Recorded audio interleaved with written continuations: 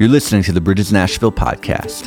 Bridges is a house church movement meeting in homes all across Music City. To find a house church near you or to find other ways to support or get involved, go to bridgesnashville.com. Well, thank you for joining the Bridges Nashville podcast. Usually on Mondays, our podcast would just be airing the message from the weekend.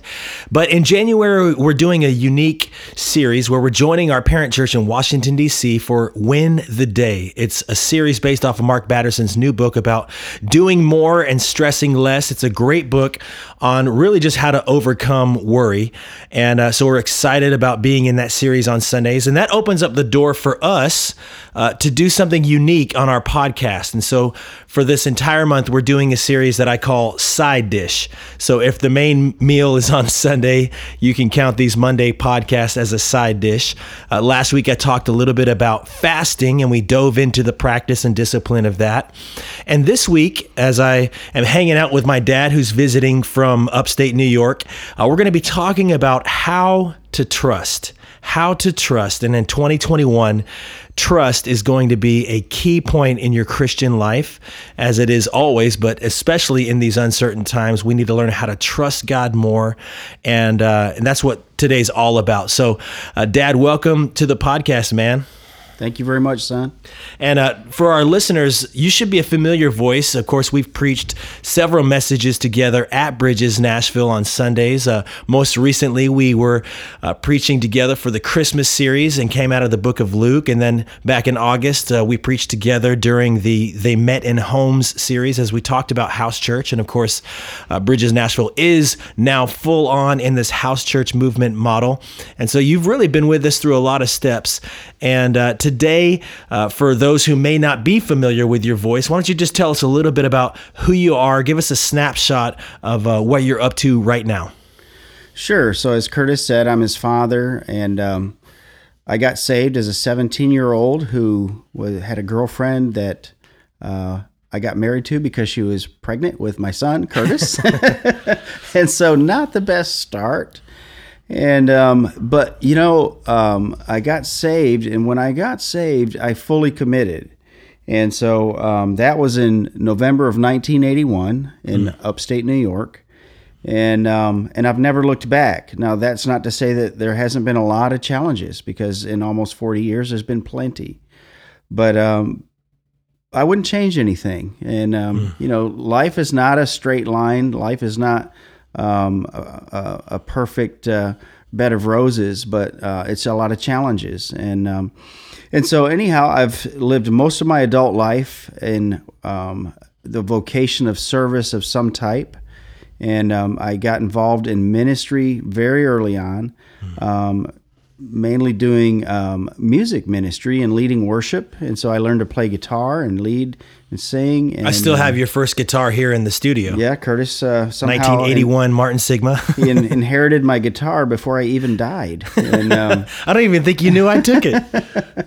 But that's what happens. And and so anyhow, I pastored for many years, and I'm currently pastoring up in New York State, and I'm also part of a apostolic network, and so we function in teams, and we believe that that's the scriptural model of the New Testament church, is to minister in teams, and so we see the apostles went out in teams, and we see the church in Antioch had many prophets and teachers and so on.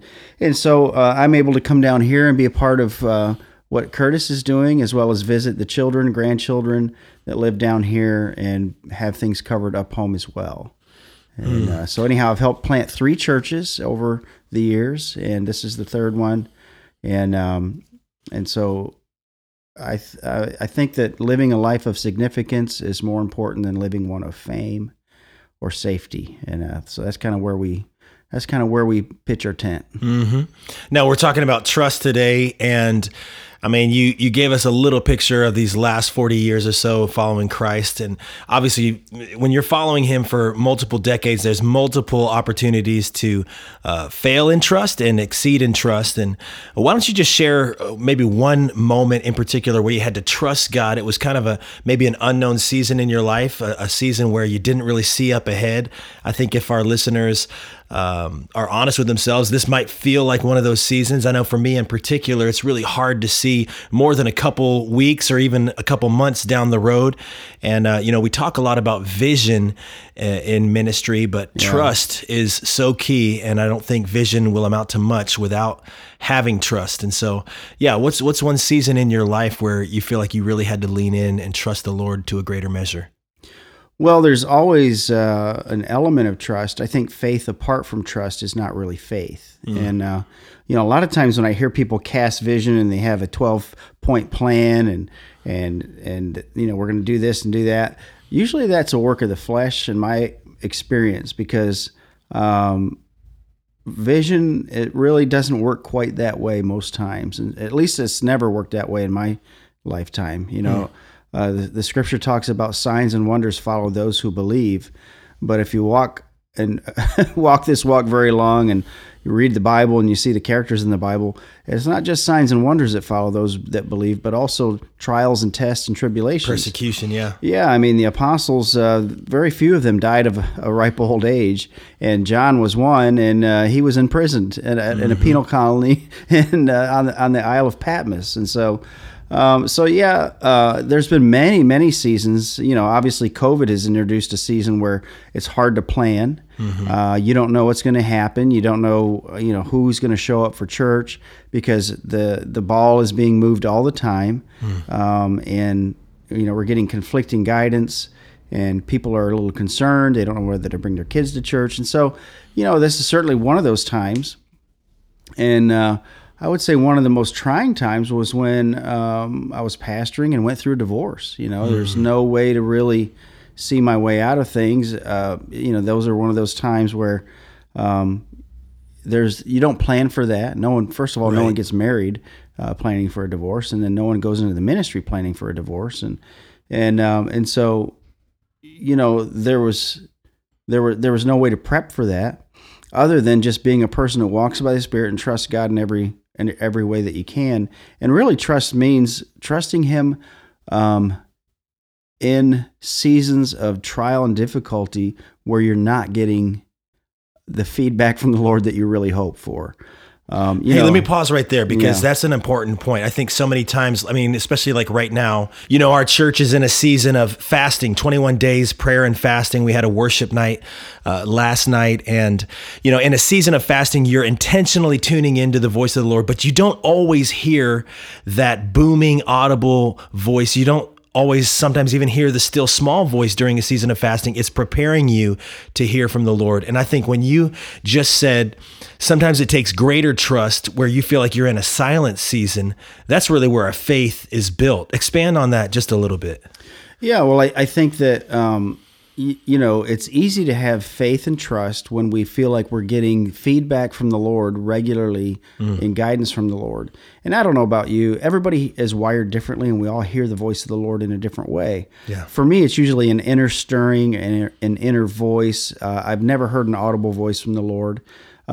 Sometimes for me, it's a green light or a caution light or a red light. Other times for me, it's a thought that comes through your mind that didn't originate with you. And so, but there have been seasons like the one I described where I'm not getting any feedback, at least in my perception, I'm not perceiving any feedback from the Lord. And I think there's a principle that I've learned over time, and that is that God is preparing us for something when we're faithful in the mundane. Wow. When we're faithful in the things that are not exciting. We're faithful in the seasons that are boring. We're faithful in this. Think about David. David was in the sheep pen or in the pasture with his father's sheep, minding his own business. He was overlooked. He was the youngest of brothers. When Samuel came looking for the next king to anoint, every one of his brothers were paraded in front of Samuel but David. And Samuel's like, well, none of these guys are it. Is this all you have, Jesse? And he's like, well, I have David, but he's a little guy. He's out in the sheep pen. We'll bring him here. And so what was David doing? Well, David was a worshiper. He was writing psalms and songs. He was playing. He was singing. He was faithful over his father's sheep. He was protecting his father's sheep from the bear and the lion. Out of sight, out of mind, right? Unnoticed. That's where you are really proving yourself to God, as the times and the seasons where it's hidden, it's unnoticed. We talked earlier today over breakfast about the leaven in the jar of flour in Matthew 13. That's the way the kingdom operates. You throw a little yeast in that jar of flour, put the lid back on, put it in the cupboard. It's out of sight, out of mind. But what's happening over time, the leaven is working. The yeast is working. Pretty soon that whole jar of flour has become leavened. And so, trusting God in those seasons that are quiet, that are silent, that are mundane, yet you're faithful. Those are the places where you really prove, I think, and where God really qualifies you for greater things. And so fasting really is more about changing our hearts. It's not about moving the hand of God. Wow. And, I've been part of movements where, we were looking for answers from God. And so everybody's, okay, well, let's have a 5-day fast. All right, well, are we really fasting to change us or twist God's arm? Right. And I think for the most part, a lot of people feel like it's their job to fast and twist God's arm. And I don't think that's the purpose of fasting. Fasting changes us. It doesn't change God. Right. And that's one of the things I shared last week was that, what fasting does is it opens the door of our hearts to hear because we're being more intentional. Yeah. And truth be told, we need to be intentional every day of our lives. We need to be getting into God's presence, spending time in prayer, spending time in the Word, spending time with the Holy Spirit every single day. And so, there's a science that says it takes 21 days to form a habit. And I know that's been debated by different experts and whatnot, but my hope and my prayer with a season of fasting, especially as you kick off a new year, is that it would create a rhythm of seeking the Lord that would carry on throughout the rest of this year and throughout the rest of our lives. You were talking about the idea of trusting in faith when you can't really hear or see what's up ahead. And that's the principle of seed time and harvest. You see it all throughout the scripture. You think about a farmer. You're not guaranteed this crop or this harvest, but all you can do is plant the seed. I love this phrase that's repeated often in Win the Day, the new book from Mark.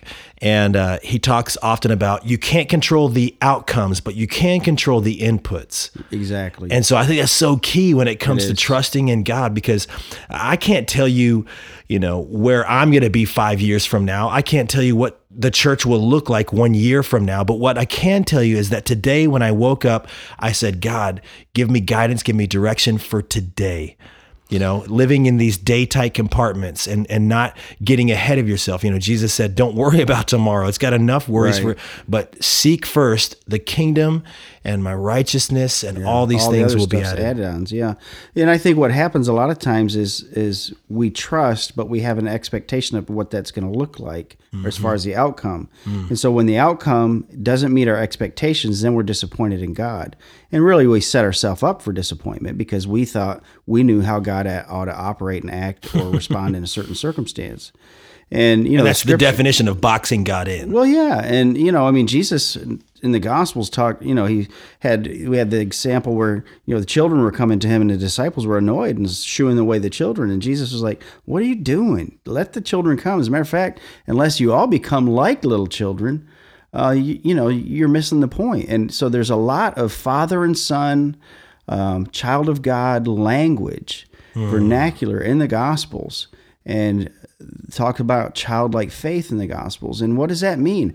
When your daughter or son wakes up in the morning, they don't wonder, is Daddy going to provide for us? They don't wonder, is Daddy going to house us and feed us? Is Daddy going to go to work today? No, that's all granted. And so, in some ways, we get all wound up and twisted around worrying about stuff that we may not even have any control over. Right. And faith apart from trust in that childlike manner, without knowing the outcomes and not without knowing everything in the advance. That's a faith apart from that trust. Really is it's very superficial. I think it's so interesting that you just made the analogy, because it is all throughout the scripture, the Father and the children, and we're called the children of God. And so often we forget that God is not worried about this situation. He's not sweating. God exists outside of time and space because he created those things. That's right. And so I think the easiest picture that we can get in our head is like, if I create a world of Legos, I'm not bound by the constraints of that world because I created it. Right. And so God created our world. He created time and space. And so he exists outside of that. And what that means is that he sees the end before we even approach the beginning. Right. And if we wake up every morning knowing that God has this thing, God's got us, he's got our purpose, God wants us to arrive at our destination more than we do, it's just up to us to take those steps of faith, step by step. It's a walk. We call this the Christian walk. Yeah. And what does a walk look like? It's a journey that's one step at a time. It's not always a run. It's not always a run. And most often, God does his work in the, like you said, the mundane, in the walk. That's where he's proving us. Yeah. What's a scripture that when it comes to trusting, I mean, you just shared about Jesus with the children, and unless we become like a child, we can't have that faith that he requires, and the faith that really is what brings the kingdom here on earth. What's another verse? I know I'll share real quick as you're thinking through that. Proverbs 3, 5, and 6. I've got this tattoo of a lighthouse on my arm, and it's got Proverbs 3, 5, and 6 on it.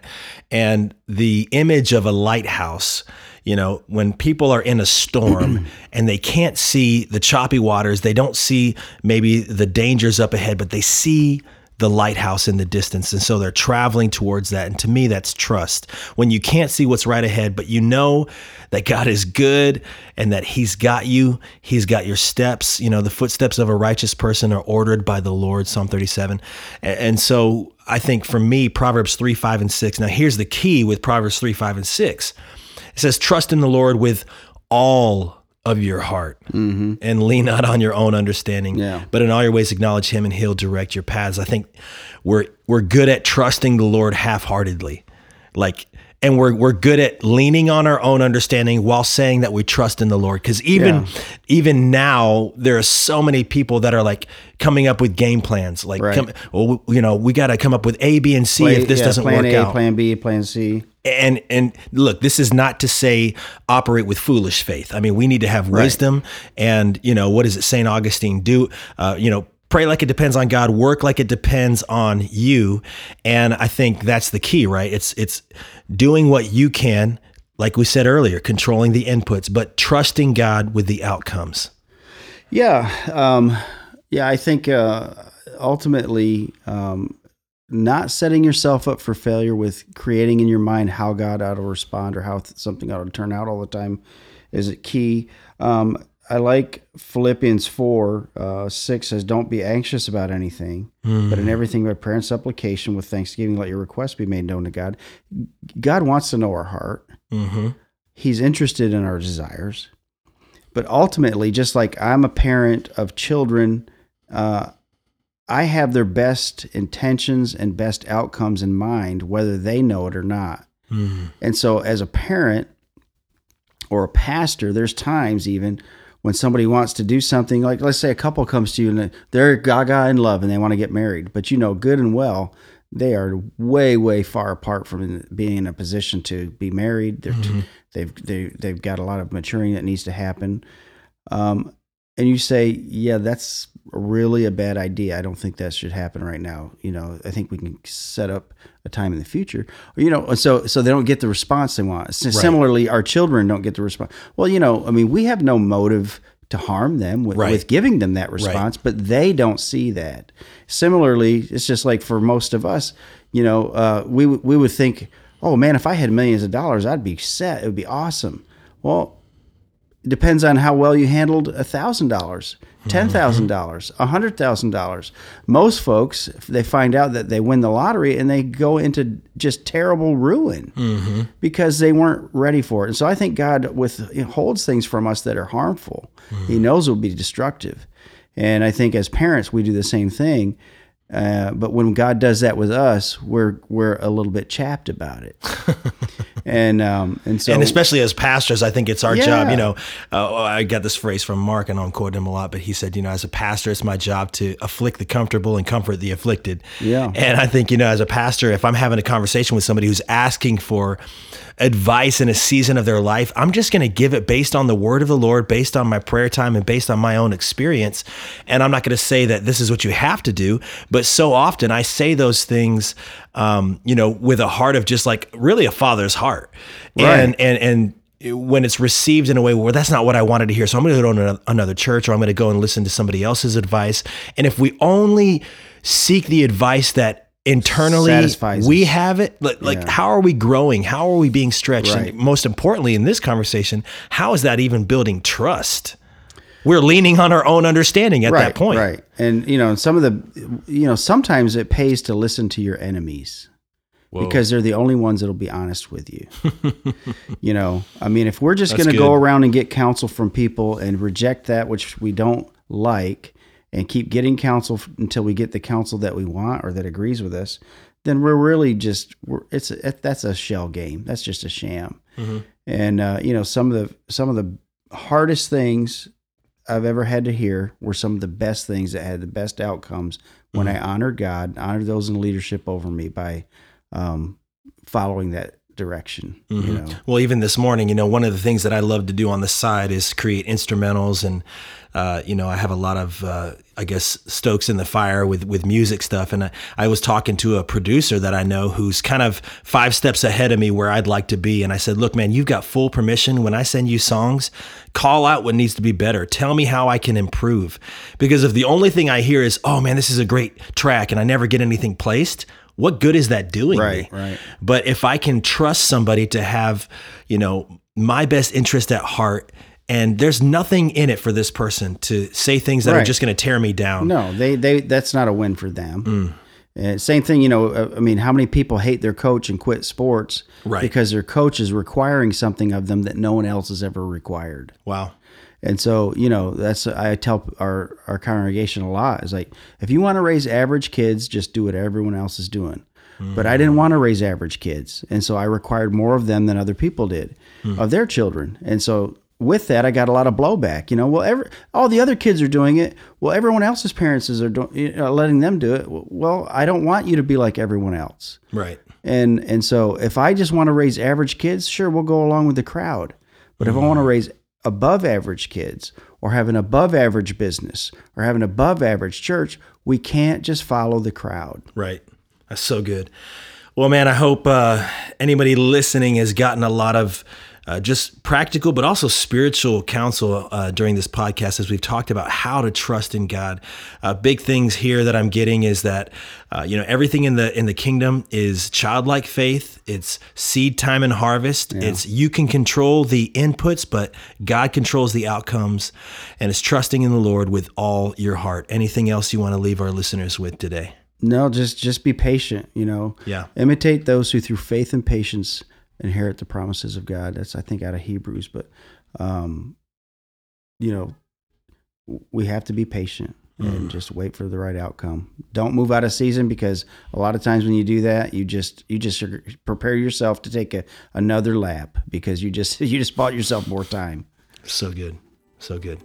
Thanks for listening to the Bridges Nashville podcast. To stay up to date on everything going on at Bridges, you can find us online at facebook.com/Bridges Nashville or at Bridges Nashville on Instagram.